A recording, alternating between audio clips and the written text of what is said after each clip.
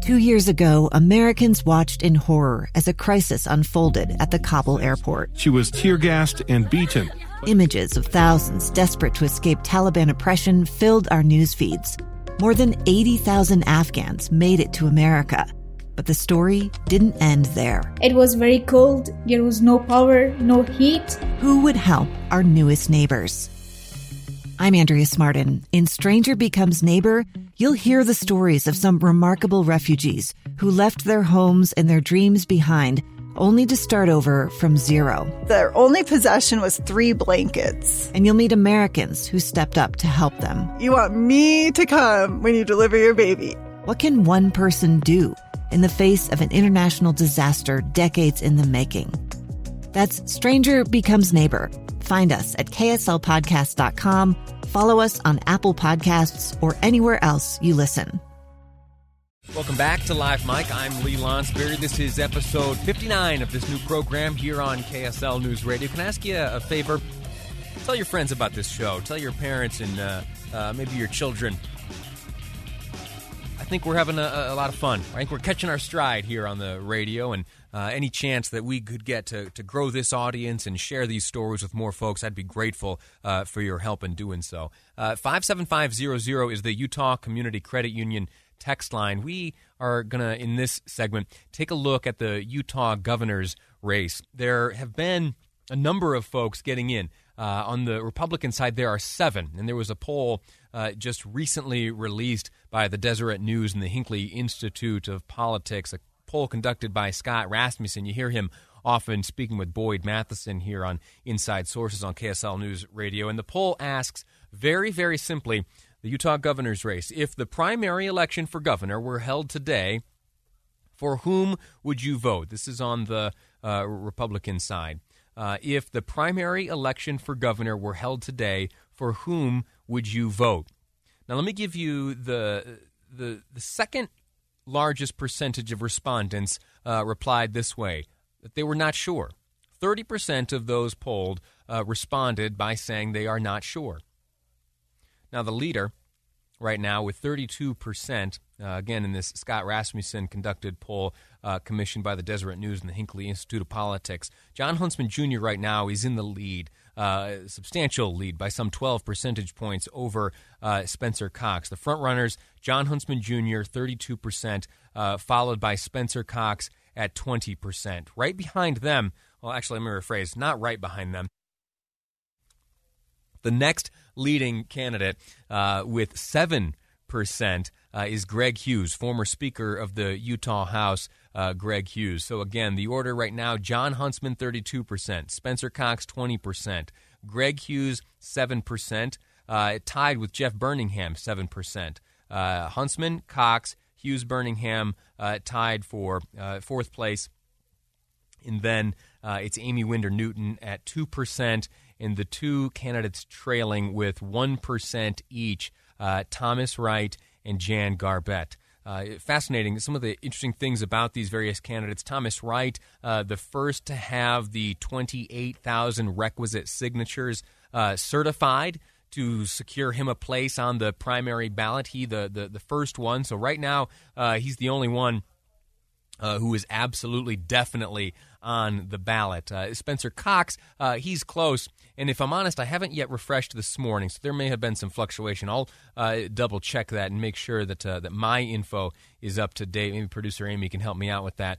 But the important thing to know is that of these candidates, there are 30% of individuals who are not yet sure.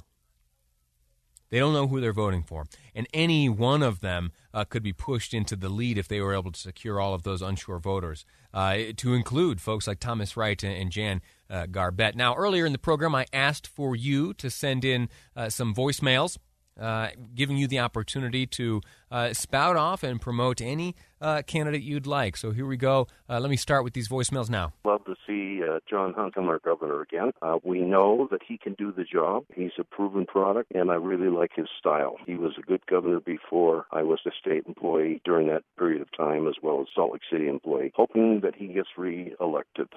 one of the text messages that came in not long after I announced this segment. It reads, Spencer Cox for our next governor. I have been so impressed by him as he has been lieutenant governor. He seems to be level-headed and really care. Coincidentally, Spencer Cox just today released a trio of video advertisements. Got a press release to that effect. They talk much about his grassroots efforts, and they highlight his traveling around the country. You know, he has that green RV with an outline of the state of Utah and a yellow heart there in the middle. On the backside of the RV, he has listed every city, every municipality here in the state of Utah, and as he visits one, he'll have someone place a little heart sticker, and his objective is to visit every municipality here in the state of Utah. Again, that's just something released today.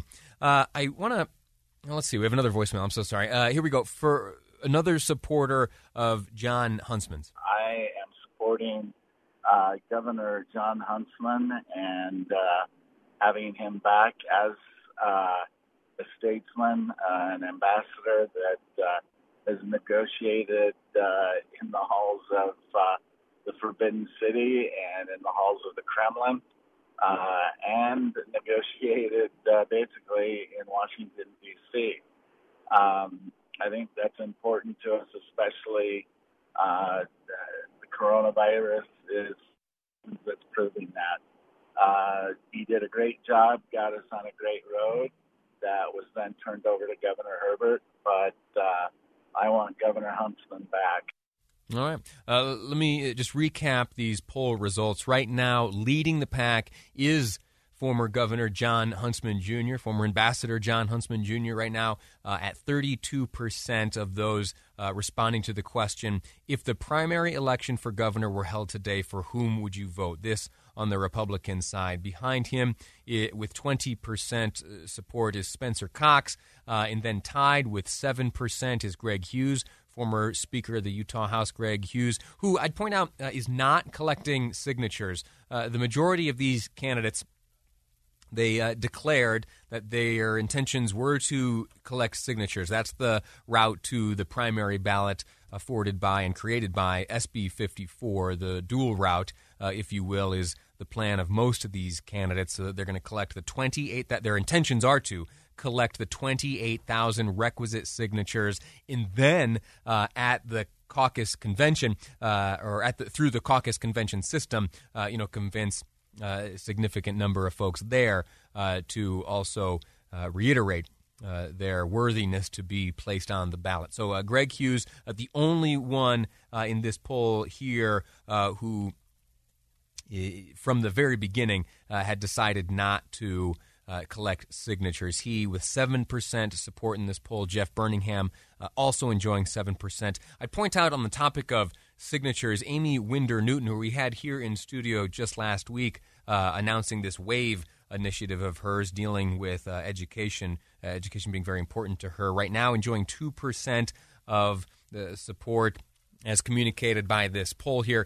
She initially had intended to collect signatures. There's a form you fill out and deliver to the lieutenant governor's office stating your intention to gather signatures. She had initially intended to do that, but then it was announced just a few weeks ago that she was going to suspend those efforts and focus more on the convention goers, the delegates, and secure her spot on the primary ballot via that fashion. So that's Amy Winder-Newton with 2%.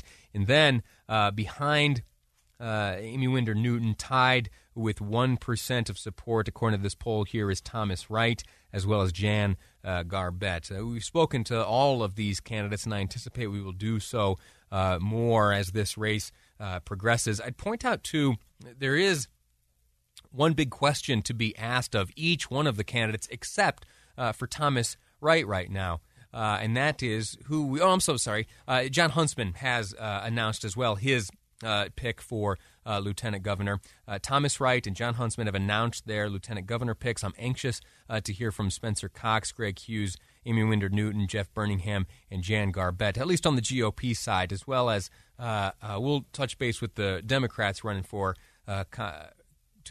governor to see who they would like to pick. But the next big piece of information, I think, the big development next in this race is who these folks intend to select as their lieutenant governor candidates. And I wonder if that would change these polling results. The big, huge number to pay attention to is the 30% of those who are not sure when asked the question if the primary election for governor were held today, for whom would you vote? 30% of folks here in the state of Utah are unsure. I'd like to know still how you feel, and if we have time towards the end of the program, I'll continue to share these responses from you. I'll give you, again, the call-in phone line. It is 801-575-7668. 801-575-7668. And if you'd like to send a text to the same effect, who you'd like to see in the governor's mansion, the number there is 57500, the Utah Community Credit Union text line. We're going to take a break in just a moment, and when we come back, we'll be speaking with an ABC News correspondent. Before we go, though, let me invite you to go wherever you download apps and have a look at the KSL News Radio app. It's powered by Any Hour Services. And on there, you can, of course, listen to this program.